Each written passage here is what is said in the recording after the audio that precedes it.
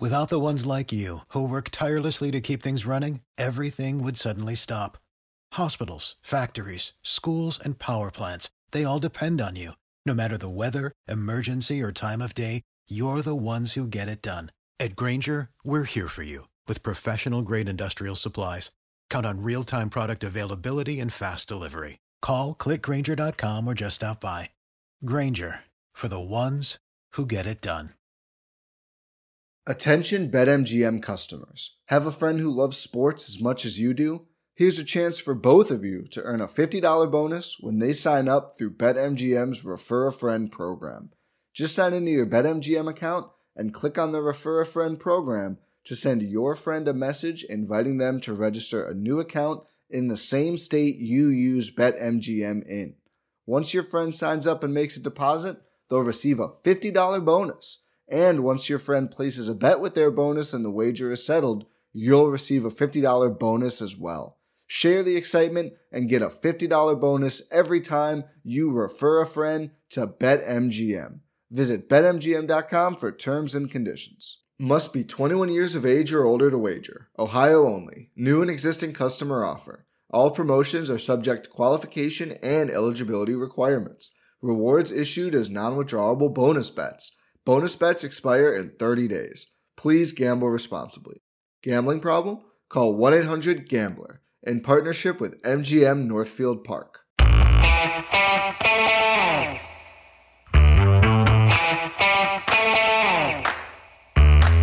Hi, folks. Welcome to another episode of Film Study. This is Ken McCusick, back here for part 2 of the defense against the Bengals in that miserable offense against the Bengals in that miserable Week 18 game. We did talk a fair amount about the defense because the focus of the show has been what's different in the wild card game from Week 18.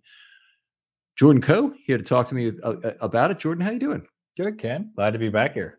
Jordan, well known from Ravens Situation Room. He does with Gabe Ferguson on the filmstudybaltimore.com. So please give that a try. And he's at Ravens Sit Room on Twitter.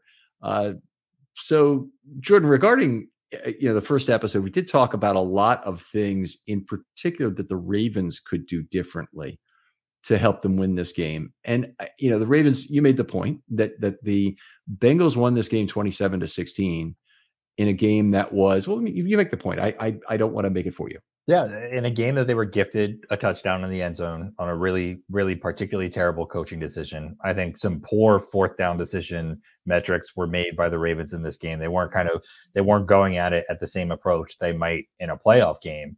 And I think on top of that, you've got a lot more players coming back for ball. So even outside of scheme, you got a lot more players being plus added to the ledger of talent for the Ravens, where you have a major minus coming onto the Cincinnati side if Kappa doesn't play. And it sounds like, from all intents and purposes, Kappa is probably done for the year, but certainly not going to be ready. And even if he does play in this game, going to be at much less than 100% overall. But just looking at the scales from that perspective overall, that what Marcus Peters brings from a ball hawking, takeaway perspective, right? What that might look like when you get Andrews and Zeitler and Dobbins. That I don't think that can be understated about the value of Dobbins, Andrews, and Zeitler and what that can bring to even an Anthony Brown-led offense overall. Right. And so, to me, you throw those factors into the weight overall, and this feels like it felt like you add those things in, and it should have looked a lot more like the 1917 game that the Ravens won in the first go around, with Lamar against Cincinnati overall. I just, and I think that the Ravens counters to what Cincinnati are going to be capable of being able to do in this game are to their advantage as well. If Cincinnati goes lighter, I think Baltimore is going to be able to take advantage of that. Okay, that's you bring up a number of certainly interesting points, and the Ravens certainly do. They played the game a lot less to win this last week than the Bengals did. I think we'd all agree with that. And they made some dumb mistakes on the field that added to it. Of course, the Bengals did not convert all their opportunities either in the game. And all I'm doing is I'm taking, obviously I want the Ravens to win this game, and I want to believe that the advantages that they did not lean on in this first game were all leading up to a whole different strategy and set of results in this wild card game. But the Bengals missed an easy 26-yard touchdown pass on an overthrow from Burrow to Higgins where Worley fell down. They got it on the next play anyway, same distance on a pass. The next drive, sorry, not the next drive, but later in the game, Jamar Chase dropped the ball in the end zone that he catches most of the time. Worley was back and had his hand up, but he didn't touch the ball or anything like that. He never found the ball, in fact, in the air. And the ball just went right through Chase's hand. Those are a couple big misses from the Bengals in this game. And while they did sit back there and throw the football as much as the Ravens did, which was way too much in this game, they threw it, I think, 40 or 42 times. Might have been 42, including sacks. But anyway, that was the idea. They allowed Burrow to take 6 quarterback hits in this game. So they were really trying to win this game. That was a function of trying to win this game, trying to get an improved seed, trying to make sure they avoided the flip as much as anything. But I wouldn't. I can't bring myself to believe that the Ravens, the Bengals have no dry powder in this game. I don't want to underestimate our opponent like that. Well, and that's why I use the scales analogy to not say that there's nothing that could be added to Cincinnati's side. But if you just look at kind of the initial iteration of what that looks like, a Marcus Peters who hasn't played for a few weeks and should be fully healthy, Andrews, even the value add to some of the Ravens players getting the week off. Yes. And what that potentially could add for them as well. And Cincinnati choosing not to do that. T. Higgins took a big hit. Was that from Worley in this game? I think it was. Might have been. Worley did have a big hit on a screen pass. I'm not sure if that was him or not. Yeah. And it was Higgins, and he went down. He came out of the game. He came back into the game. But those kind of things add up. For Higgins, for a guy that's been banged up earlier this year, you want to be able to let them take those plays off. Joe Burrow took all those hits. That adds up in. Each one of those quarterback hits adds up in his head and what's going on in his processing and what he's deciding he's doing to prep for this week. I just think it's not complete advantage to the Ravens, but on balance, I think advantage to the Ravens as they head into this game. In a lot of ways, your offensive line is as weak as your weakest player. Losing Kappa is a pretty significant loss for the Bengals because he's their best lineman. At least that's the way PFF's got it graded. Look, we can go by that in this case. We saw what Froholt being added for the Steelers, how that hurt their line. It was Steelers Browns. Browns had Froholt, right? Yeah, because they moved him to center. And what Froholt did for them was a real issue, just in terms of like Hamilton making a move on Froholt at one point in that Browns game. I'm seeing this as a big opportunity for the 3 techs on the Ravens to get that head-on advantage. I think that is something they will go after defensively to try and go after that particular lineman, whoever it ends up being. And I like it. The other part about that is that they are then one fewer, an injury to anybody else on the offensive line for Cincinnati is going to be good point. Treacherous for them in this game. Not that losing Kappa in the game wouldn't have been a bad thing. The Ravens, are bringing back a lot of guys. Obviously, if they lose anyone, it's going to hurt as well. But bringing back some of these players, I just, Andrews is a guy, for example, who really seemed like he was struggling in the middle of the year, really injury related. That he just wasn't right. They were trying to win games. He's a gutsy guy. He was trying to play through it. That extra week off for a guy like Mark Andrews, who, I don't care who was playing quarterback this week. I think Mark Andrews is going to have 14 catches. It would not surprise me to see a huge volume going his way in this game, no matter what. And so being able to have him be a week healthier makes a big difference, I think. Well, we certainly got to hope that Andrews is a big difference maker, and hopefully opens up the field for some other players as well. The thing I want to see out of the Ravens is a lot of play action in this. I expect to see 10 from the Cincinnati. We talked about that in the first episode. By the way, if you didn't download the first episode, I always say this every week, but go ahead and do that now. There's some great discussion in there with Jordan, and in particular, the 10 personnel discussion. I'm not just going to reiterate here, but I think it is something the Bengals can bring and really stress what the Ravens provide or offer at cornerback to try and defend that. So we'll see. We'll see if they take that risk. And you made the point I think that's pretty interesting about what that might mean for David Ojabo, whether that's a good sign that he might be active for the game if the Bengals are more likely to play some 10. So there might be some gamesmanship around that, or some other roster compromises made to try and get Ojabo on the field. Yeah, I mean, and like just thinking naturally about how I would respond to a 10 personnel and what a Ravens race car package of Ajabo, Owe, Bowser, and Houston. Pierre-Paul or Houston, yeah. Houston, not Pierre-Paul, not Pierre-Paul. Mm-hmm. Houston on the field together is that's a menacing proposition. Matabike had a couple really nice pressures in this game. The short throw to Jamar Chase in this game in particular was short because Matabike was right in Burrow's face. And if they can get in his head a little bit early in the game with some of these pressures, I think that's worth a couple early long runs on Mixon's part to try and rattle Burrow in the process of kind of what's going to happen in this game. Yeah, they'll need a point of emphasis this week to make sure they can change out of that if they give up some first downs in race car, because they'll have to get those players off the field on first down, that's something that Dean Pease was always afraid of, such alignments. He didn't even like playing dime because of the need to exchange a linebacker back on for safety. After that, imagine, you really have to get two outside linebackers out of playing the middle of the defense on that first down. But the Ravens are certainly capable of doing it. They just are. It's more fun to be able to do it when you got the lead by 20 points and the other team's trying to catch up. Yeah. All right. Outstanding stuff. And please go back to that first episode and take a listen. I need to thank our sponsor now, and that's Liquid Death, the water that will brutally murder your thirst. Please give their product a try. They've been very good to us. I'd like to move on. Let's talk some offensive line now, if that's okay, because this was not a particularly good game for the offensive line. Yeah, I when I took a look at it, I thought watching the game, Ronnie Stanley did not have, one of the better performances that we've seen from him. And he certainly has played a lot better this year. I was a little surprised to see Stanley play. I think he played almost all of this game overall in total. And I was surprised that, for somebody that they might want to try and keep healthy, he seems, right at the top of the list. So he must have been comfortable enough to continue to go out there and play. And that's a great sign to see. But it did seem like he struggled in this game from what I was looking at. What were you seeing, Ken? Yeah, absolutely. It really wasn't a good finale for him versus Hendrickson. 2.5 pressures, 1.5 sacks.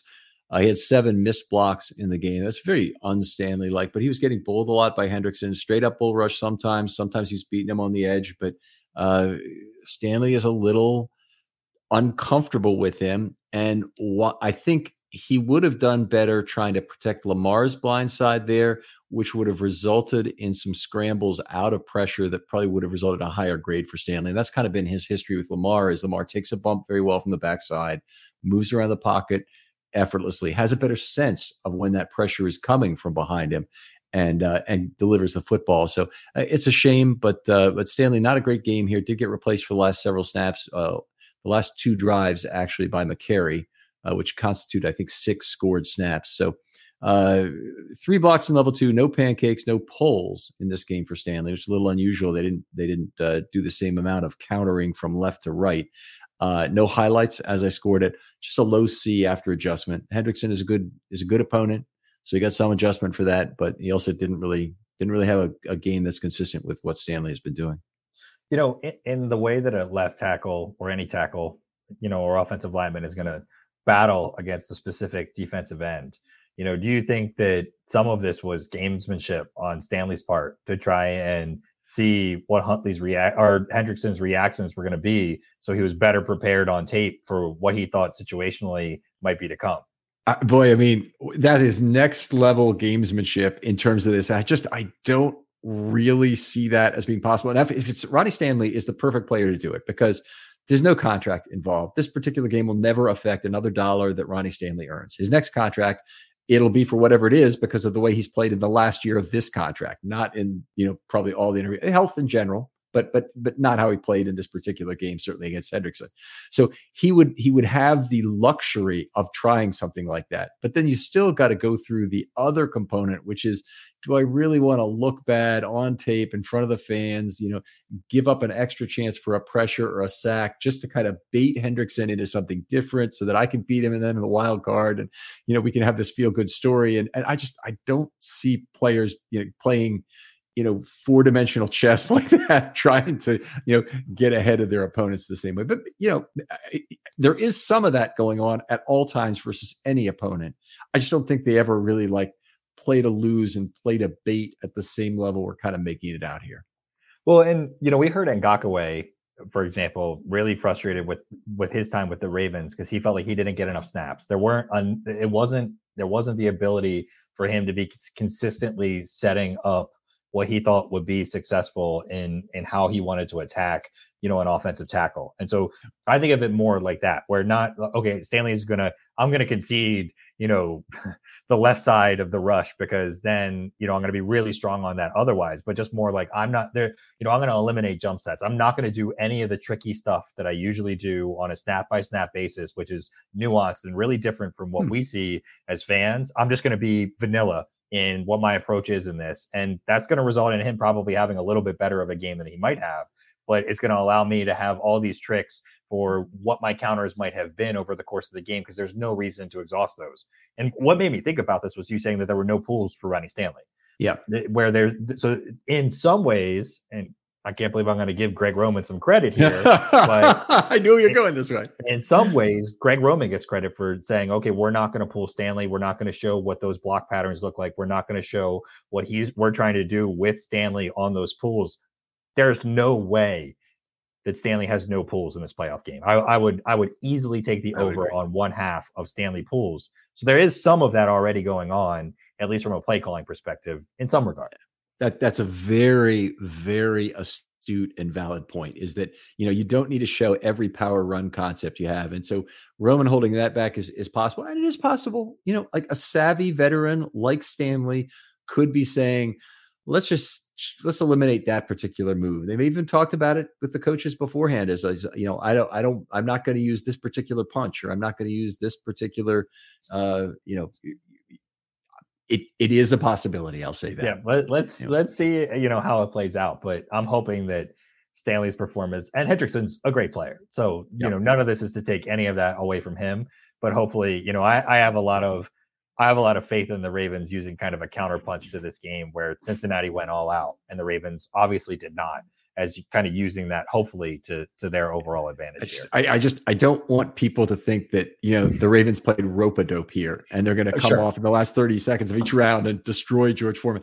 And if you're not old enough to know that reference, watch the Rumble in the Jungle. It's something no sports fan should ever not have watched once. I probably watched it 50 times by now, but it's a great fight. How many times have you seen it, Jordan? I've seen it at least twice. Okay. You're a younger guy. You weren't alive at the time, too. Well, the other thing that I'd say on this also is just like to your point around, I don't think this is like rope-a-dope. It's a full on 100% bait. This is really like there are what, 6 or 7 plays over the course of a game that are the true influencing plays that are going to happen, right? And so we're talking about just balancing and shifting the scales a little bit, right? Like even in this game, going forward on that 4th and 5 where the Ravens didn't, and running it on the play that they ended up giving them the touchdown in the end zone could have been all the difference in this game altogether. And that's just 2 plays, right? And so if the balance of power in this game rests on 8 to 10 plays, and 3 of them turn out to be Stanley winning his reps because he set up Hendrickson in a way differently in this game that he wasn't ready for, it's very hard to see on tape, but very impactful in terms of the outcome that it might have. It may also, it also might not happen. All right. So fair enough. It's nice to think that could happen because it gives us that one extra way that the Ravens could reasonably win this football game come Sunday. Exactly. So, hopefully we see a better performance from Stanley overall here. But, what did you think of Ben Powers and what we got from him for a guy that, was pretty maligned headed into the season? A lot of fans, including myself, I'll raise my hand, including myself, did not want him to be this, to be the starting left guard for this team, and was a guy that it's really hard to envision what the offensive line would have ended up looking like without him. He's ended up playing every single snap the entire season. And for the bulk of the year, he led the PFF guards in pass blocking, which is nice to know. And by the way, I do my own offensive line scoring. I don't agree with PFF's methods across the board. We talked about that a number of times on the show. And yet there is no other legitimate scoring that I can point to that's league-wide that allows me to compare offensive linemen. So I look at Powers. I know he's had a good pass blocking year as I would score it, but he was the number 1 pass blocking guard for the bulk of the year for PFF. This game dropped him out of that number 1 position to number 2 behind Joe Thuney. And that's a darn shame because that would have been a nice feather in his cap to to take to free agency, frankly, here, because I don't think the Ravens have a chance to re-sign him. But he took a step back. He gave up 4.5 pressures in this game. Reeder got him, I think, for 2.5 of those. Sample and Carter each got him once. He finished second. I already mentioned that among all guards in pass blocking for the year on PFF. 4 missed blocks in this game. Only one of those was a loss at the line of scrimmage. He's been doing a pretty good job on not losing blocks at the line of scrimmage. Now, of course, those 5 pressure events are also losses at the line of scrimmage. So don't let me, make you think that it was all, roses or not. But a lot of his zeros that he's showing up with are missed pulls. And I don't know what they're picking up on exactly, but Powers is having some trouble getting to the spot against other teams. And I don't think it's his speed, especially when you watch Cleveland pull and see how much slower he is. Powers is just not getting to the spot as quickly as the defender is. So it might be something that's being given away about the Ravens scheme. He did go 3 for 3 in this game. I don't know if you saw the play, Jordan, but really interesting one. Hubbard went low on him. Powers was pissed about it. It's illegal to do that, by the way, to cut block a pulling guard. And Hubbard went low, and he did I must have slipped kind of thing. And Powers basically stood over him, first of all, as the play ran by him. And then he was very clearly pissed and had words with Hubbard after that play. Wait, Ken, are you implying that the Cincinnati Bengals players played dirty? Did anything dirty in this game? Like, they played the cleanest game that I've ever seen after the Ravens played the dirtiest game I've ever seen. Yeah, I will say, I didn't see the play though. Blocking Bowser, and it was even hard to tell that it was Bowser, by the way, because you almost not even ever going to look at his jersey the whole time. Blocking Bowser into the bench was a fantastic play. Okay, and the fact that the Ravens went over it after him made it a better play. And the only thing that didn't make it even better than that was the fact the Ravens didn't get penalized for it, because they easily could have had a flag thrown. And that happened a couple of years ago. The Ravens were playing the Panthers, and somebody, I'm trying to remember who it was, big right tackle, it seems to be. It wasn't Phillips. I don't think it was Howard. I'm trying to remember who it was, though. It might have been Orlando Brown in one of his first games at right tackle in 2018. Pushed a guy into the because they would have played the NFC South that year. Pushed a guy into the Panthers bench, and there was a retaliatory personal foul on the play. So not only is it one of these Michael Orr type push the guy over the fence thing, but also then somebody comes to his defense and it's 15 yards. It's just that was a great play by the Bengals. It wasn't a dirty play in any way. What the Ravens did was probably a little dirty after the fact, getting all over the guy.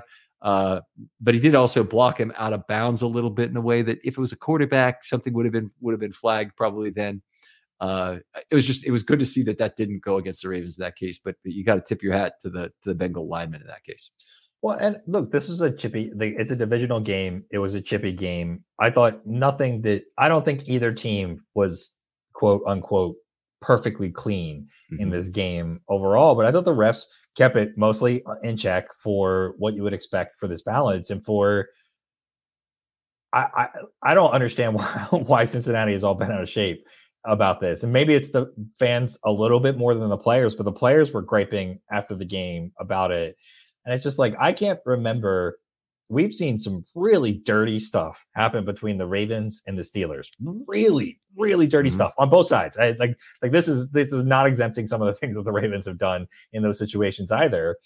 And after the game, neither team has ever complained about it. Like the game where Todd Heap was clearly hurt and Joey Porter just totally obliterated him off the line of scrimmage. Total cheap shot.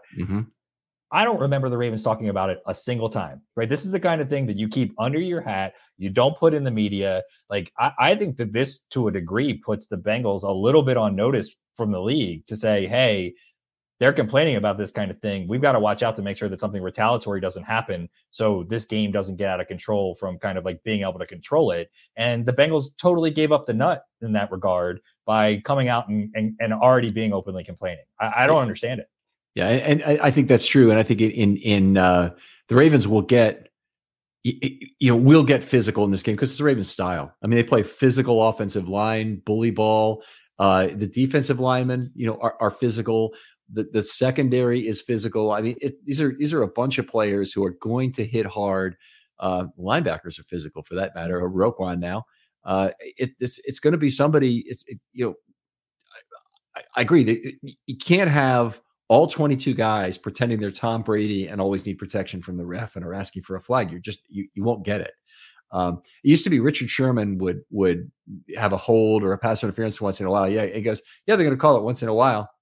You're going to get that. You can't call that every time. And he's right. They couldn't do it. He got away with a very physical style of play. Yeah, well, there weren't any dirty kind of helmet to helmet shots. You've just seen much dirtier games on both from either team overall, which is why this one in particular surprised me. Anyway, yeah, two words for Bengals fans, the Bengals themselves, the Bengals management: Vontaze perfect. Yeah. Okay. Vontaze perfect. Get over it is what I say. Like, it's football. All right, let's continue a little bit with Powers here. 3 out of 3 on pulls in this game. 1 level 2 block, 2 pancakes, 1 highlight. By the way, his highlight was a great one. It was a screen pass. He pushed 58 aside past the play or past the point where he could impact the quarterback. Then he blocked. You may see your coworkers cracking open a can in your 9 a.m. stand-up meeting, but it's most likely not beer. It's a New Mountain spring water called Liquid Death. You've heard me talk about this many times. Why is it called Liquid Death? Well, because it'll brutally murder your thirst. Plus, its infinitely recyclable tallboy cans are helping to bring a death to plastic bottles. Did you know plastic's not even really recyclable anymore? It ends up just going to a landfill because it's not profitable to recycle. Meanwhile, aluminum is recyclable and profitable for recycling facilities. You guys know how much I love Liquid Death. It's in everything I do. I take it to work. I take it to the ball club. I take it when I'm out with the kids. I got them right here on my desk as I'm recording a podcast. I'm always with it. What's cool now is I'm seeing you guys on Twitter talk about how you're grabbing your cans and going to work. So send me those stories about what you're doing and how you're cracking open a tall boy in odd situations because, hey, it's water. And not only is it water, it's the best water that you can go out there and buy. It's cold. You can drink it with whatever you're doing. So going out there, get Liquid Death at your local Harris Teeter or 7-Eleven, or find a Liquid Death retailer near you with their store locator tool by going to liquiddeath.com/film study. That's liquiddeath.com/film study. Reader at the line of scrimmage made it so he couldn't impact the play. And then he got into level 2 and blocked BJ Hill. You do not see very often any offensive lineman getting to block 3 people, though. But a couple weeks ago, we saw a wide receiver blocking 3 guys. It was in Green Bay, right? And he took bowled out all 3 guys. It was great. and then he sat there and he counted them. Which was one of the great film moments of the year, no doubt about it. But you love to see multiple blocks like that. But the number of times that offensive lineman for any team blocks 3 guys in 1 year might be about 1 per year per team of all the positions. And this was a really nice play by Powers. Overall, with the pressures, though, a C, and that's just where he ends up. Great year. He's going to go to free agency. He's probably going to get a pretty darn big contract, and hopefully we can be happy for him, and it'll be a good compensation pick. And it might be Ben Cleveland is at that position next year. Yep. And we're just gonna need to see better overall play in this playoff game from the left side overall, Mm-hmm. and whether that's scheming them up to be more successful, whether that's more successful in what some of these things are. But again, you get the mulligan where you get to see where some of those things were and hopefully try and take advantage of that. But, at the middle, Tyler Linderbaum is such a controversial guy for the Ravens. I think there were a lot of people that thought he was still too undersized, thought he had too short of arms, think center is an overvalued position, that they shouldn't be drafting first. Any of this sound familiar to you, Ken? Yes. But it's a guy, again, kind of looking back at the year, been a solid performer overall, certainly taking his licks in a couple of moments, as a rookie, as one is expected to do, but played almost the entirety of the season. And quite frankly, a lot better than we've seen from the center position, the last couple of years overall from Linderbaum. What did you see from him in this game? Yeah, well, I mean, you can start with that. The snaps have been terrific this year, so that's a really nice thing. He had a very solid game to finish the regular season. The missing only 2 snaps for the year is terrific. I don't mean misfiring on 2 snaps. He only sat out for 2 snaps. He did give up a full pressure to Reader in this game, another half share of another on a botched stunt handoff. That was him and Cleveland. So there was multiple problems on that play. So I just do what I usually do on that and just share the botching on that. He also held Reeder on another play, so that's another one where he got beat, but it turned into a hold instead of something else worse. I guess worse. He of his two missed blocks in this game, both were losses at the line of scrimmage. He had his worst game of the year last week, and he had 8 blocks, and I think all of those were losses at the line of scrimmage. 2 out of 2 on pulls, 5 blocks in level 2, 1 pancake, 2 highlights. He had a combination block that is one fairly common, probably the most common type of highlight, as he tees somebody up at the line of scrimmage and then he moves to level 2 and makes a block. He also had a really interesting pass block where he took BJ Hill and he actually pushed Hill into Sample, who was otherwise unblocked.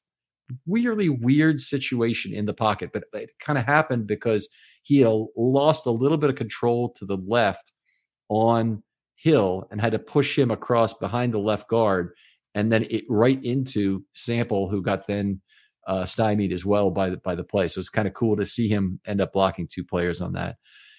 B for the game for Linderbaum. And, I've been over this so many times on the show, people don't need to hear it again. But if you have 2 players who just are so diametrically opposed in Powers and Linderbaum, Powers a great pass blocker who has been not a particularly great run blocker, a lot of problems with pulling. I don't know what the exact issue is because he seems to be athletic enough to do it.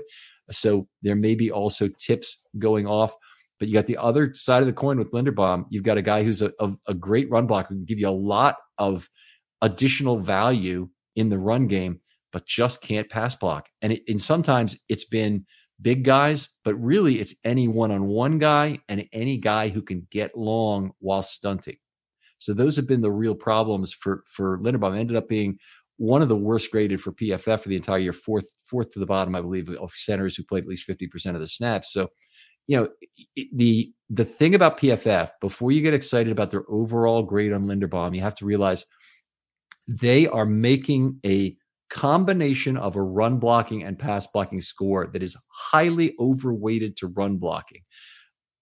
I believe the reason for that, if you really ask them, is that there is not enough pass blocking variation because pressure totals are so low for centers that they had to put more into run blocking. So because of that, I would encourage you always to look at what Linderbaum has done exclusively on a pass and run blocking basis separately. And yes, he's been a fine run blocker. He's been everything we hoped. In fact, I think he's probably been more, particularly when you include the snap quality as a run blocker. He has not overcome his problems as a pass blocker, and that's made him a kind of a middle of the road center in this league right now. Now, that said, that is a fantastic place to start. Nobody should be upset about that. All Ravens linemen, not all, but most Ravens linemen have improved from their first season. His first season's coming at a young age, playing as a all but 2 snaps as a rookie. He stands to still be on the cusp of the Pro Bowl at some point during his rookie contract. Yeah, no, absolutely. And I think it'll be interesting to see if he can bulk up a little bit more during this offseason and whether or not that can make big strides. If he can just move to league average in terms of being a pass blocker, the ceiling rapidly rises for him. So it's a really big question of whether or not he can gain this. And a lot of it is strength, it seems, that especially as a trade-off to having the shorter arms. Just needs to have that strength without potentially losing some of that flexibility and his ability to get to the second level and speed. And if he can do that, I think, the sky is the limit in some regards. If he can, it's always good to have one thing that you're really good at to start with. You'd rather it be pass blocking probably than run blocking, regardless of the team and regardless of the format. But it's hard to be upset with that.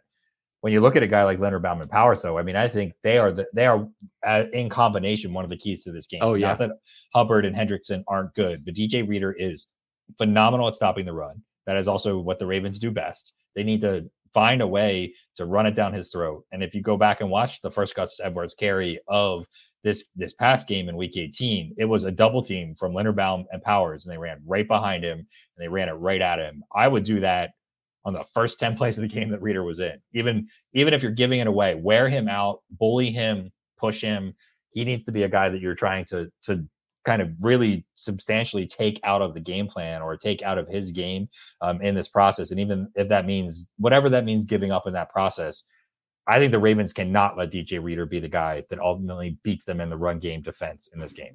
Okay, well, here's one more wrinkle the Ravens can throw into their game plan that certainly wasn't in there in Week 18 is use a sixth offensive lineman, Cleveland, tuck him on the left side. And I don't care whether you tuck him inside tackle or you tuck him inside guard, but imagine that the two of them, Powers and Cleveland, on whoever, whether that's Hill, Reader, it's not going to be Sample, but Hill, Reader, Carter, all the other guys it could potentially be.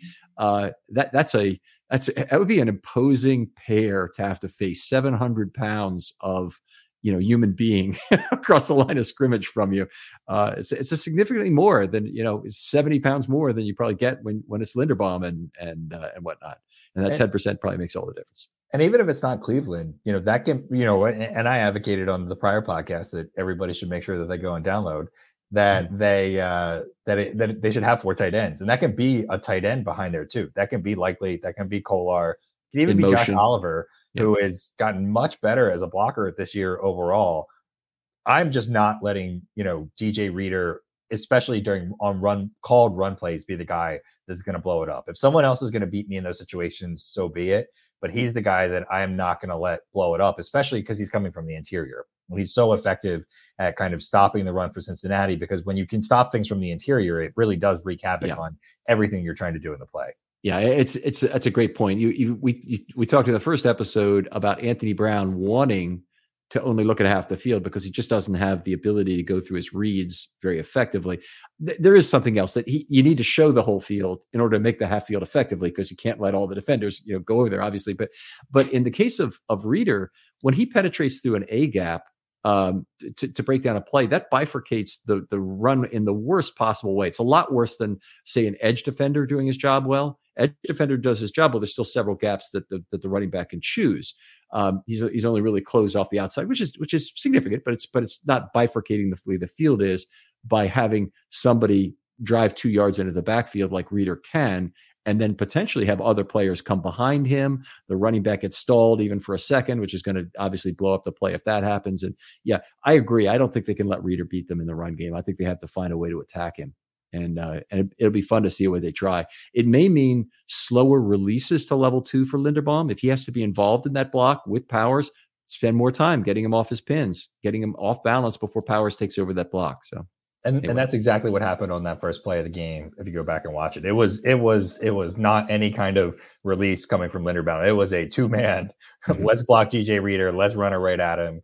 And see what happens. And, you talked a little bit about what a sixth lineman could look like. I mean, I think we both agree that if there is a guy that's going to be that sixth lineman, it's probably likely to be Ben Cleveland. You don't want to risk Pat McCarty and what he brings kind of from a fill-in perspective overall, though Falele might allow that to be McCarty. But if it's Ben Cleveland, did we see anything from Cleveland in this game that says that he's going to be the guy, or he's going to have a big role? Again, at the topic we talked about, the first thing, I think Ben Cleveland is in there to beat the other team up. I think that's the reason you put him in there. You rest Zeitler. Did Zeitler really need a week of rest? I don't know. Maybe. He's a veteran. He's obviously hasn't been playing all the time. I don't know what Zeitler's future is. He's under contract for next year. I bet the Ravens would love to have him, but I don't know if he's planning after this game or after some point in the future, whenever the playoffs end, to hang it up. Definitely a possibility, but he got the start at right guard. He looked exceptionally slow on pulls to me, just ponderously slow. And it's unusual because Cleveland is a good athlete, and he's got better long speed than any of the other linemen except for Linderbaum, and it's not really even close.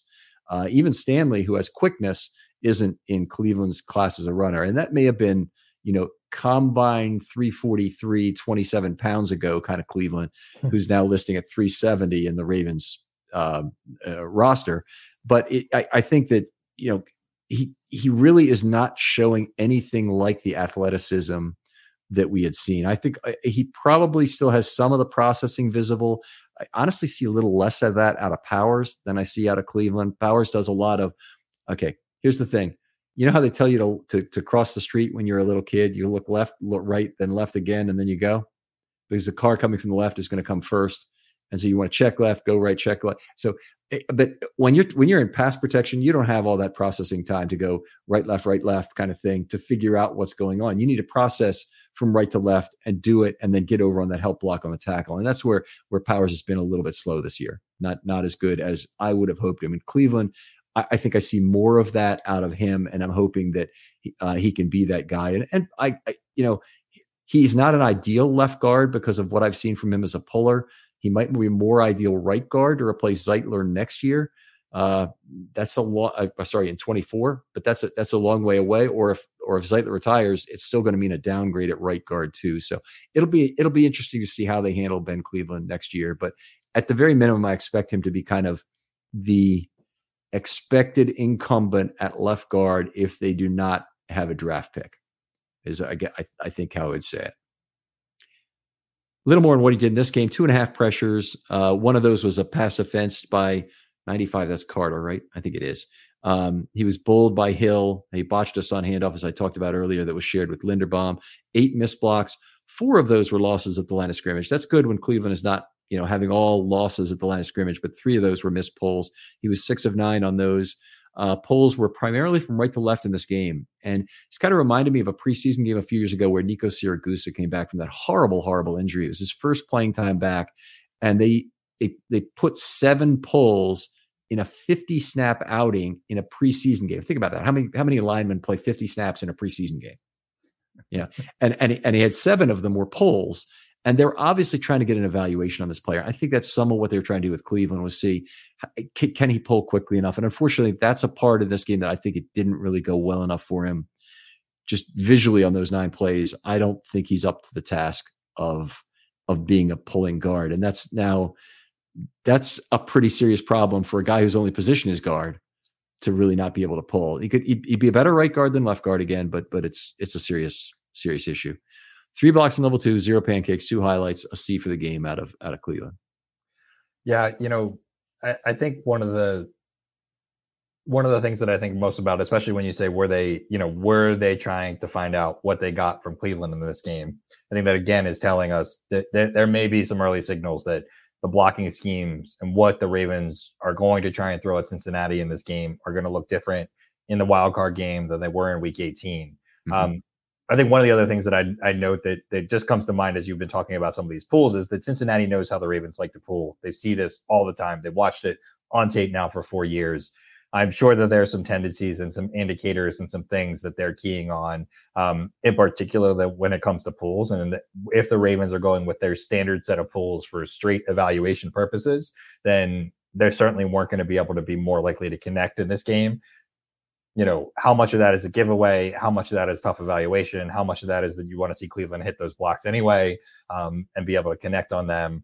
It makes it a little hard to tell. It's kind of like watching a preseason game where the starters are still in and you're seeing the second or third stringers in for the other team. And it's like, okay, what are we really, if we're trying to use it as an evaluation tool, what does that really tell us? Especially from the preparation standpoint, that added layer, at least in preseason games, you get it might be second string versus third string, but there's a lot less game preparation and film preparation for this approach.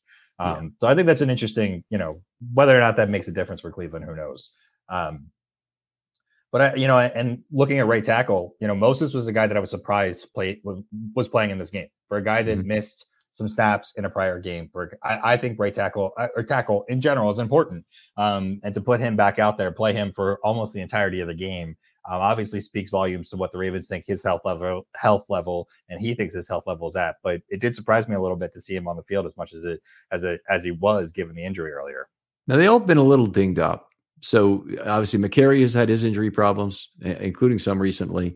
We've had Moses has had little things, but the bicep, I'm not sure if it was really much of an injury or a tweak, but it was really an ineffectiveness thing in the previous week where it caused him to get pulled at the end of the game. I think it was really a benching, honestly.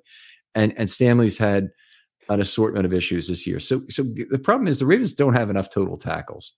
So would you have put Faalele in for some of the game and seen him at right tackle, say? Yeah, or even all of the game, if you were worried about Moses. Again, if Moses' health is intact enough and you're comfortable with it, so be it. But again, if you were willing to rest Zeitler, who missed a game earlier in its entirety and obviously looked super banged up there for a minute. So maybe that's more understandable.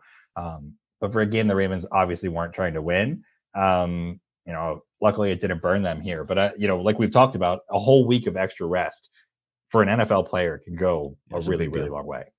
Yeah, I agree. And it was one of the nice prospects of how they might have played this playoff game was play it in Cincinnati, but play it after Cincinnati has to play another game the previous week to try and fight for the number 1 seed would have been a sweet, sweet bonus. And I think it was one of the reasons why the NFL basically said that really wouldn't be fair either to have them play the game on that basis. A little bit about Moses. He had down finish in this game to a solid year, played 68 of the snaps, 1 pressure, 1 quarterback hit, half a sack, and an offensive holding. So he kind of pass blocked for the cycle, as I said, 1 of each mistake, 8 missed blocks, 3 of those only were losses at the line of scrimmage. So that's a good percentage to have that. 4 level 2 blocks, 2 pancakes, 5 of 9 on pulls. Moses has been absurdly effective as a level 2 and pulling run blocker. So he got one of the 9 pulls he got as a courtesy point where he's the trailer on a 2-man pull on a counter play effectively. And as long as he runs his track, doesn't pass up a block that he should have had, and doesn't whiff on a block and doesn't get in the way, as long as he runs his track, he'll get that point even if he doesn't make a block. Okay, so he had 1 of those. He really would have been 4 out of 8 on the other ones. He had been 9 out of 9 in 1 game where he made every single one of those blocks without a courtesy point. And, his blocks, when he gets to the other side and he finds the guy to block, he's very effective, very decisive in terms of getting to a guy. And he gets to the center of mass very effectively. So whatever his technique is, we heard Ben Powers talk about this a little bit on air about, looking at the top of the right number, whatever he has to do to find that guy's center of mass. He's very effective at it. It helps to be wide like him, I guess, too, but he's extremely effective at getting to that center of mass. And I hope we see more from him in the playoffs. I hope this is not any kind of residual nature to some injury that might have been left. And I think, one of the things that has stood out to me about Moses and an adjustment, again, to credit the Ravens, that I don't feel like we saw as much of this in this game. Part of it was that there weren't quite as many pulls overall, but some of the Ravens teams seem to have figured out when the Ravens were pulling that they could send somebody in from the backside who could come in clean and take away plays. And there were probably, I would say, 6 or 7 plays when Kenyon Drake was the main running back for the Ravens that were taken out from that backside that were blocked up tightly on the front side. And that Kenyon Drake, very good at taking exactly what is blocked up for him. If it's clear and obvious where he needs to go, that's when he's successful. Those runs were really close to happening. Making sure that the Ravens are sealing up on whatever backside is to the front side pool of Moses, I think will be a big influence in this game overall, because it doesn't seem like Cincinnati wanted to overcommit to do what Pittsburgh did against Baltimore, at least in this game. And that's certainly something that could be a thing that Cincinnati changes from this game, which is giving the 6 defensive linemen or the heavy outside linebacker looks, putting a guy in every single gap and saying, hey, go ahead. We dare you, try and run the ball.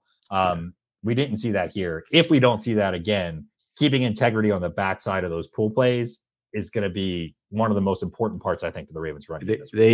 They can do a lot to fix that up. It's definitely could be a point of emphasis this week with regard to the heavy personnel. And I don't think Cincinnati even has the personnel to do it, honestly, like Pittsburgh does. But if they were to try and do something like that against Anthony Brown, I think they'd probably be shooting themselves in the foot. Anthony Brown actually can push the ball down the field. Part of the things that made it effective against Huntley is he wasn't any threat at all to throw the ball down the field. And it became more and more apparent as the game went on that Pittsburgh said, "Oh, well, then we're sticking with that." Kind of thing. And so it was very effective against him. But if Brown plays the game, I think anything other than the Bengals dropping 7 to cover is probably a favor they're doing to the Ravens, frankly. Right, and especially if it allows Mark Andrews to be in any kind of one-on-one situation.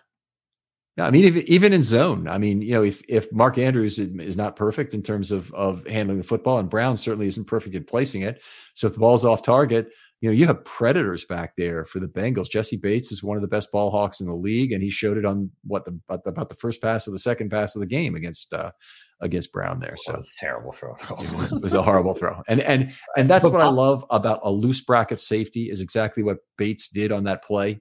I mean, you can't do enough for the patience of a player like that. I think Bates, I don't know if he's signed by the Bengals now, or earlier in the year, I think they were projecting, the Bengals guy was projecting that they were going to lose him at the end of this year. So I'm not sure if he's a free agent now or still, or if they signed him during the year at some point, but he's a great player. And Vonn Bell's another one of those guys that is it Vonn Bell, or is that a basketball player? Vonn Bell, number 24. Okay. Yeah. Another guy that's just really opportunistic when overthrows and balls in his area to make them turn them into turnovers. And the Ravens, regardless of who is in at quarterback, have to be careful about that. You know, Lamar has struggled in looks against that kind of thing, both against Pittsburgh and against Cincinnati, as well in some of those situations historically. So, whether it's Lamar or Brown, it's going to need to be tight. Yeah. Yeah. All right, a D for Moses with or without adjustment. Honestly, he was in the low 60s without adjustment. I did give him a decent adjustment for playing against Hubbard, who's a quality end, of course, but that was not a good finish for Moses, who's had an up and down year a little bit, and not up and down in a terrible way. It's been more up than down. Certainly has really helped the Ravens. I think he's been a very good signing. Just his overall grade hasn't been particularly outstanding for the entire season. Hopefully he was just mirroring Ronnie Stanley's attempt to be vanilla in his pass blocking strategy. Like, I'm going to be a terrible puller in this game. And boy, that'll fool him. All right. Two guys played in relief only. I want to talk about him real quickly. McCary made 5 of his 6 blocks in relief. Faalele, 4 of 5 at the end of the game. Not a lot to draw from that. And it requires 20 snaps for me to give anybody a grade. So they did it okay. Nothing special to say about that. Yeah, hopefully those aren't guys that we're seeing on the field in the wild card game. Wouldn't that be nice? Wouldn't that be nice if they did? Or if they did, it's only as a 6th offensive lineman, in which case either of them could be kind of interesting. Or a big blowout. Yeah. Well, I don't want a big blowout in one direction, which is the more likely way, unfortunately. But well, I think they wouldn't come in that circumstance. I think you're still running your starters if you're chasing. It's only you're pulling your offensive line starters if you're way up. Let's go with that. Let's go with that. This is the part of the show where we talk about some other skill position players. Jordan, you're the guest. Take us to the first guy. I mean, we've got to start with Demarcus Robinson, who just, and my hope is, and I'm not trying to make this seem like he was doing it on purpose, but that he can get his head on right and get focused for this game, because he had such a poor game in this last one, right? Like, his hands were particularly terrible. There were a couple decisions on routes that I thought that he didn't seem to either run through or make the right decisions. Just got to get tight on that. I've long been an advocate that the Ravens need to give their wide receivers a little less flexibility in some of these routes, give a little bit more intentionality to the quarterback so he knows where they're going. If it's not there, just eat it and live with the results of what that looks like. But hopefully a really, really bad game from Demarcus Robinson results in him really getting focused for this week and bringing something to the table, because he can be in, like, which game was it? Where he had like 8 or 9 catches, was really focused, really important part of the offense. We've seen games where he can have that kind of impact.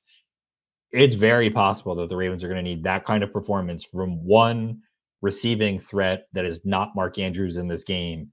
It'd be really nice if it was Demarcus Robinson. Yeah.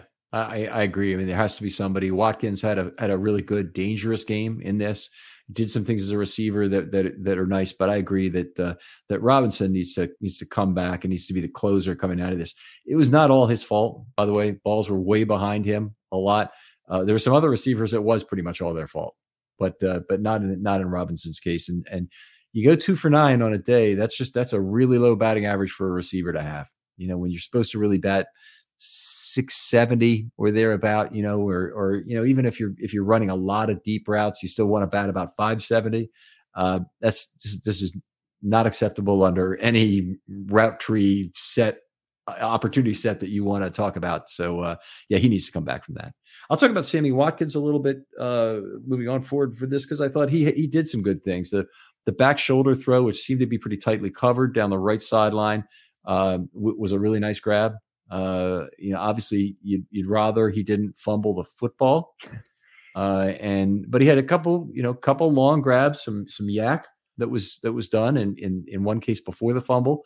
And it's just, unfortunate that's the way it worked out. Again, another guy who needs to take a closer mentality. Hopefully bring some explosiveness to the offense in terms of what he's done the last couple of weeks. Just you talking about, so I think Watkins adds a layer. The familiarity with the Ravens offense is helpful. I think that he's a guy that could beat that guy in this game. The secondary option to whatever is contributed from Andrew's perspective, they've got to figure out what that's going to look like here. But you even saying that is just stunning to me that they only lost this game by 11, including 4 turnovers, including one which was converted to a touchdown, without all the guys that we've talked about playing. I mean, I don't want to be I'm not overly enthusiastic about this game. I don't think that the Ravens should be favored to win this game.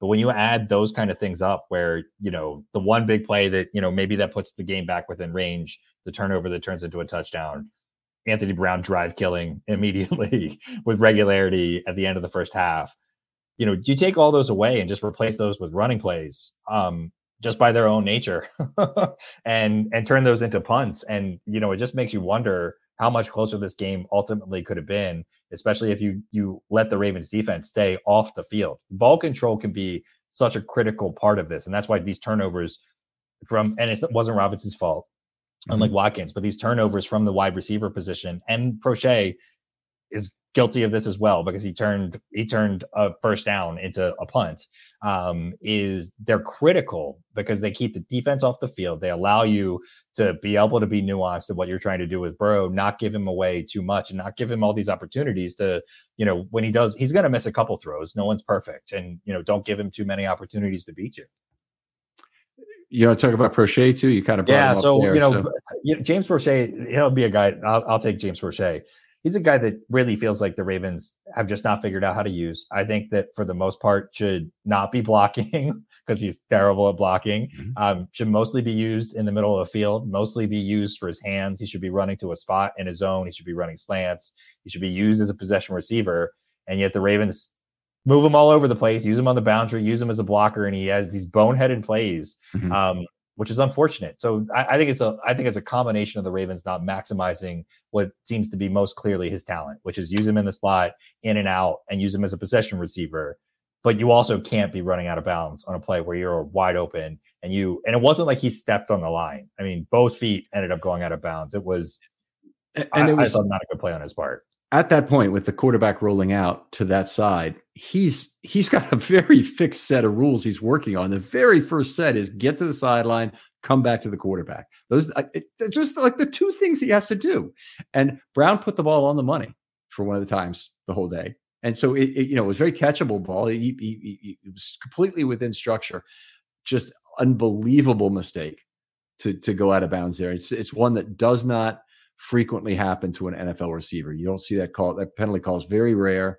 When it does happen, it's usually a matter of the cornerback forcing the player out of bounds. Not here. This was all on the receiver, managing to just lose track of the sideline. Dan Orlovsky safety kind of level play. And you've just got to, and again, and hopefully, I would love to see the Ravens do this and narrow some of these guys' roles. If you're not going to ask a lot of James Prochet, have a package of 5 plays where he, like, this down in situation, X, Y, and Z just happened. We want to bring in a guy who's going to do something as the counter to that. Use him that way. And if those plays don't happen, don't put him on the field. Because I think that when out of structure or when a lot of things are going on, is right now, that's not a successful model for James Prochet to be a successful wide receiver. Hopefully they can narrow that down. You make a great point there in general, is that we're going to know very quickly from the first 15 or 20 plays against the Bengals and the scripting of this, what the Ravens held back. So did they run some play action concepts? Great. Do they want to throw the ball to Ricard for some reason? Which it could work. They may have some matchup that they really like Ricard on to get an 8-yard play. Remember the Super Bowl 47, the very first play of the year was Vontae Leach running a route, very first play of the Super Bowl. Vontae Leach running a route he never run the whole season. He ran a flat route, and that was it. That was his entire route repertoire the entire year. And all of a sudden he went 8 yards down the field. He makes a catch on first down in the Super Bowl. It was a shocker. So we're going to be able to look at those scripted plays and we're going to say, hey, what's Roman really doing differently in this game to try and scheme some guys open, maybe some different run concepts, but they've run a lot of those. It might be harder for us to detect if there's a truly new run concept there. But with some passing concepts, it could be if we see play action, that's going to be different. If we see any kind of trickery with a handoff and throwback kind of situation, which, by the way, if they do that with Anthony Brown, I really I don't know if it's going to. I just don't have a lot of faith it's going to work. But at least it would be trying. At least it would be trying something. I think we'll see trick plays in this game. Yeah. I think we'll see more aggression on fourth down. Like I think obviously it wasn't a must-win game for the Ravens. That 4th and 5 in the same situation, the Ravens are going to be going for it. In that regard, and so I think it's an interesting part to see what's going to happen. But I do think, empty the vault, whatever you want to call it. I'm optimistic that's the approach we're going to see this week. I got one player we have to talk about is Charlie Kolar, because he had his first game. It was a very good game in most ways. I mean, he's playing under difficult circumstances by not having a top quarterback throwing to him. Still catches 4 out of 6 balls. Was right there to catch each of the throws. I'm trying to think if there's any that sailed over his head. There's one contested catch that he wasn't able to come down with that would have been a good one. Ends up getting 49 yards on those plays, which is good. Showed some yak ability in the game, which I liked. He was, for the most part, I think one of the incompletes was actually a little bit behind him, and that actually caused the ball not to be collected. But the other balls were fairly much on the money, and Kolar was actually able to catch within frame, which is what we really drafted him for. That was the reason he's with a Baltimore Raven right now. I'm positive coming out of this game about Kolar for 23. I'm not 100% sure he plays this week. We talked a little bit in the first episode is, do you activate 4 tight ends? I'd like to see him play. I think what we got from a result from him would be better. I think Proche is active most likely because of special teams activity, or one of Proche and Wallace, or, obviously they both wouldn't be inactive, but, Kolar's spot is more in danger due to a special teams position, I think, than it is kind of his role on the offense. But I think he brings something, you get not just because of his number, but you get real Dennis Pitta vibes where you could let him go up one-on-one, run him on the seam.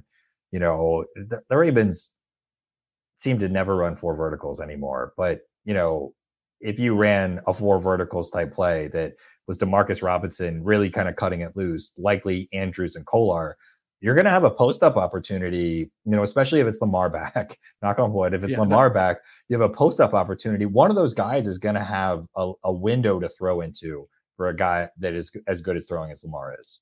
So 4 verts, you need one of 2 things. You either need to have a quarterback who can be his own check down, or you need to have a running back who's Ray Rice-esque in terms of his ability to get out of the backfield, really has a good sense of timing with the quarterback. I don't know that anybody really has that with Lamar right now.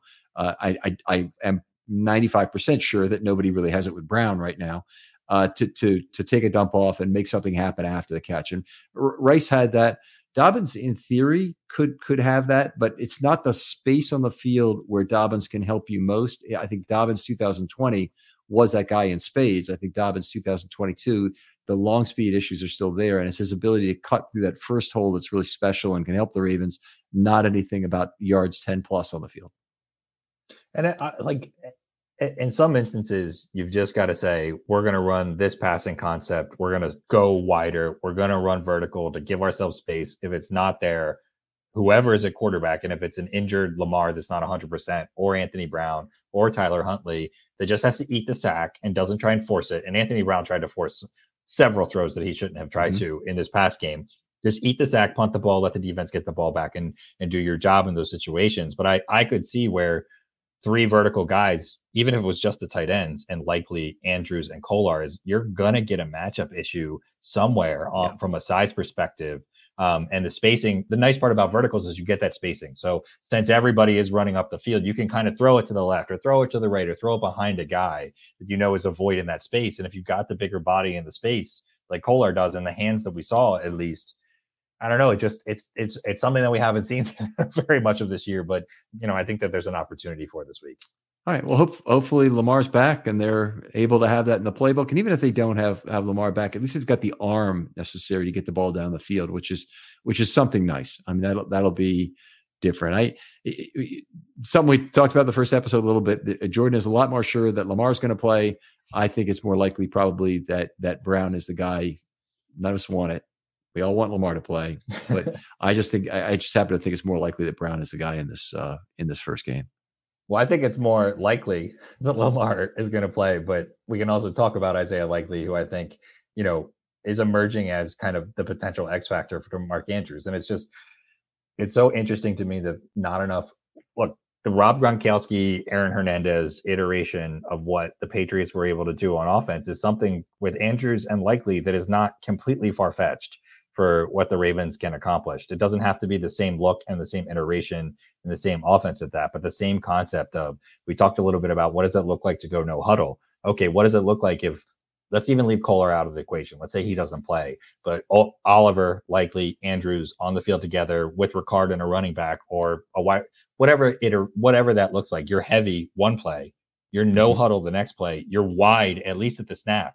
If you've got that advantage and you've got the body up space from Andrews or Likely in the slot or outside, you take it. If not, you bring everybody back in and you run the ball again, right? Or you bring everybody back in and then you bring everybody back out and do something. There are a lot of options that can happen if you're willing to use Likely in that regard. 2 weeks ago in Pittsburgh, we saw him be effective in a 5-wide situation where you've given him space to put a move on a guy. They don't know if he's going to go left or right. And he's been effective in that route. We saw much better hands from Likely in this game. Hopefully that is the step forward for him to not have some of these key drops, because he's had a couple big drops this year. Yeah, it hasn't been a great year for Likely in a lot of ways, but what was nice is that he got 13 opportunities in this game, and if you look at the previous 5 games combined, he only had 14 total targets. So good to see him get some opportunities. Good to see him make something out of the yardage in this particular game. And I'm positive on what can happen with Likely. I would like them to face the Steelers, jumbo formations again, where they only had 3 defensive backs. I would stick in 22 personnel just to try and test their defensive backs in that situation. I mean, obviously, if you're going to seriously set up a Likely, Andrews, and Robinson or Watkins on 3 different defensive backs, I think that's a huge risk to take. But they just couldn't get it done with Huntley. He couldn't throw the ball down the field. And I'm okay in some of those situations of run. Again, we kind of talked about it. It's like, you don't have to force the issue. You are good at running the ball. Give your guys, give J.K. Dobbins the opportunities to kind of make, he's been really great at exploiting the hole when it's there. And right. So volume is, and this is part of what happened in the Titans game. I've talked about this a couple of times now over the 2 podcasts. For the Titans Jaguars game, Derrick Henry had 3.5 yards per carry, I think, something below 4 overall in the game. But they kept the Titans in the game. They kept them in short down and distances on 3rd downs. It kept them from turning the ball over, quite frankly, which is ultimately the reason they ended up losing the game. And so if you have Anthony Brown, I think you really have to take a look at staying heavy in that 22 personnel, pounding the rock in the first half, and making it seem like you're overly committed to the run. Wrinkle in late in the second quarter the play action, stay in 22 personnel and open it up from a passing perspective. There's a lot of things that you can do with that could be successful, that shorten the game and keep possessions in the Ravens' favor. Right. The Bengals will not do the same favor that the Steelers did in terms of playing light on defensive backs to allow even 22 formations, which could be turned into receiving formations, let's say Likely and Andrews, into situations where the Ravens can exploit their secondary. They won't do it. I mean, they'll rush 4, they'll drop 7. It won't be the kind of gift that the Steelers potentially gave the Ravens and that they were not able to accept appropriately. It was just that was a frustrating game of the highest order. That they play a Steelers unit. They potentially have them, in a position where they could wear them all down. The way they're on the field all the time. The defensive line requires rotation, and if you can grind out first downs against somebody who's playing a jumbo formation against you, you're gonna dominate that football game. But they could not get the ball out effectively out of Huntley's hands. I think we are going to be too late here for the mailbag here. Let me just see if there's anything really good that we just have to get to, because boy, we wouldn't want to miss it. We did have some good questions from earlier today. Here's a good one about general roster building. This is from, I'm not going to try and say your name, but Itamar, perhaps, and I can't pronounce his last name, so I'm not going to try. At Films or given the cap allocation to Roquan, how do the Ravens address CB2 with Peters being a free agent? Is re-signing possible? Free agency, drafted rookie doesn't seem ideal even with round one. So comment and a question there. How would you respond to that? Yes. I mean, I think it's going to potentially be a struggle. I do think that Marcus Peters wants to stay in Baltimore. I think he likes the environment here. I think he likes the team here. I think there's an opportunity for an aging vet to give a bit more team friendly structure to stay here, particularly if Lamar is here. And I think that's the big question for the Ravens in this offseason is going to be, is Lamar going to stay? And whether it's short-term or long-term, and whether that will persuade some veterans like Justin Houston this year, as an example, to be able to take a little bit less. Now, it could be a longer contract for Peters, but less from a cap hit in 2023 to be able to squeeze them in if that's something that they're going to need to do. Yeah. All right. I think it's actually very unlikely that Peters will be back. I think it's a combination of quality of play as well as what he is. But, he's young enough and he could come back healthy next year. This team is not ideally suited to move Marcus Peters to safety. In a lot of ways, he's not even an ideal free safety because he's not that kind of a hitter all the time. But he is a ball hawk, and that would make him exciting to some team to perhaps play in that role. It might even be a team that would be willing to play him on not every down, which would be an interesting change of career for him. To play, 25% of the snaps, but he's effectively like a dime back, except he's a free safety doing it, kind of thing. And there's lots of teams don't have a free safety. The thing about Marcus Peters, though, is that it seems as though some teams don't want him on their team. The Ravens, I felt like, got him at a great value overall when they traded for him. It made no sense to me when Kansas City got rid of him for a guy that was leading the league by a very wide margin at the time in interceptions. There's something.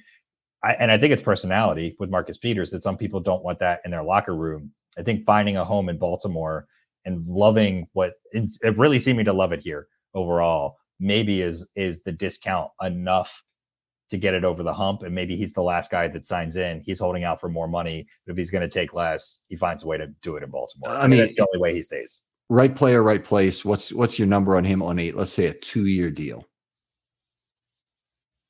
Oh, see, I think if he stays, it's going to need to be longer than a 2-year deal that reduces his cap number to under, let's say, $4 million.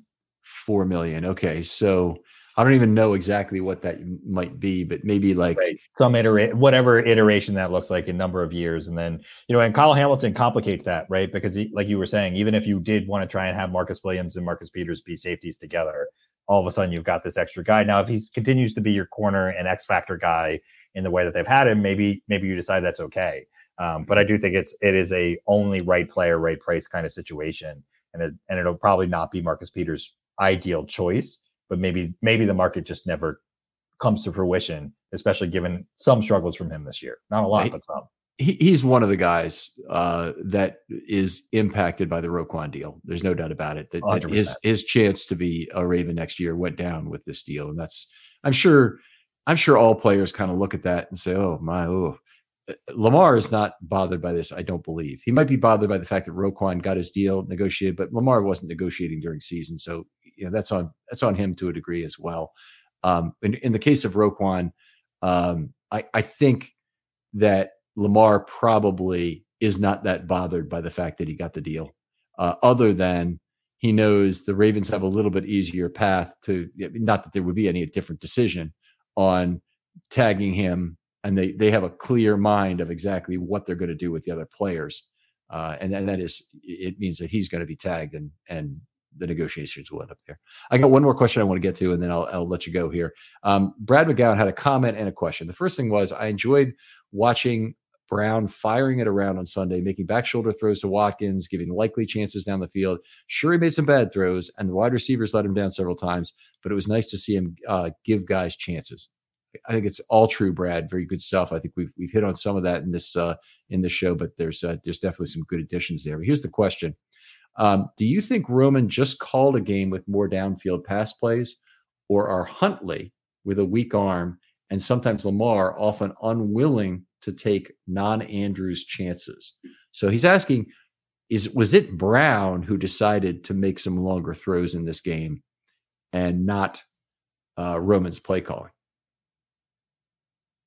No, I don't think so. I mean, I think that the difference is that Lamar adds a dimension to run the ball. So it's not that Lamar is not throwing the ball, but those opportunities are soaked up by the Ravens' decision to run the ball in exchange for that. I can't remember the last time, and I'm probably wrong about it. I can't remember the last time Lamar had 44 passing attempts. That number seems incredibly high for Lamar Jackson. And so in that sense, yes, it's the play calling, but I don't think it's like pre-designed longer routes for Anthony Brown. I just think it's more passing plays resulting in more of those throws. With healthy Lamar Jackson, you're insane if you're throwing the ball 44 times a game. Yeah, and with Jackson, they would be taking some deep shots too. They wouldn't necessarily hit them, yeah, but they would.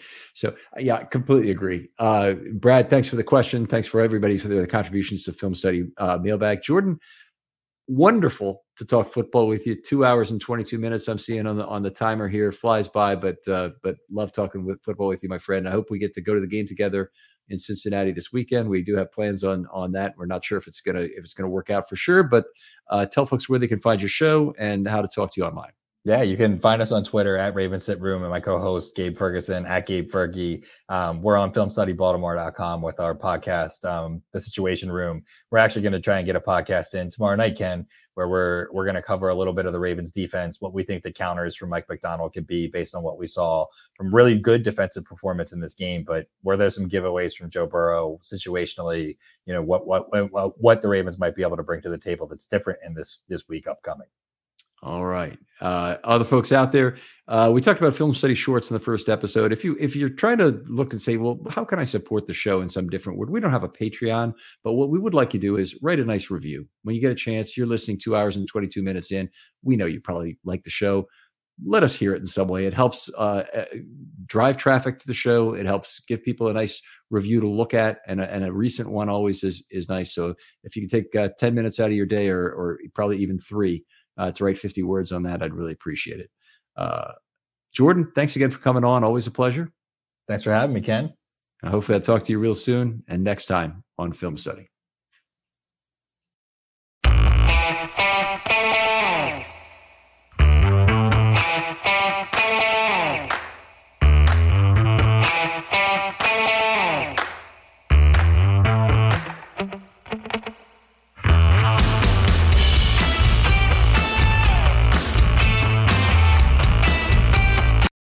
Without the ones like you, who work tirelessly to keep things running, everything would suddenly stop. Hospitals, factories, schools, and power plants, they all depend on you. No matter the weather, emergency, or time of day, you're the ones who get it done. At Grainger, we're here for you with professional-grade industrial supplies. Count on real-time product availability and fast delivery. Call, click Grainger.com, or just stop by. Grainger, for the ones who get it done.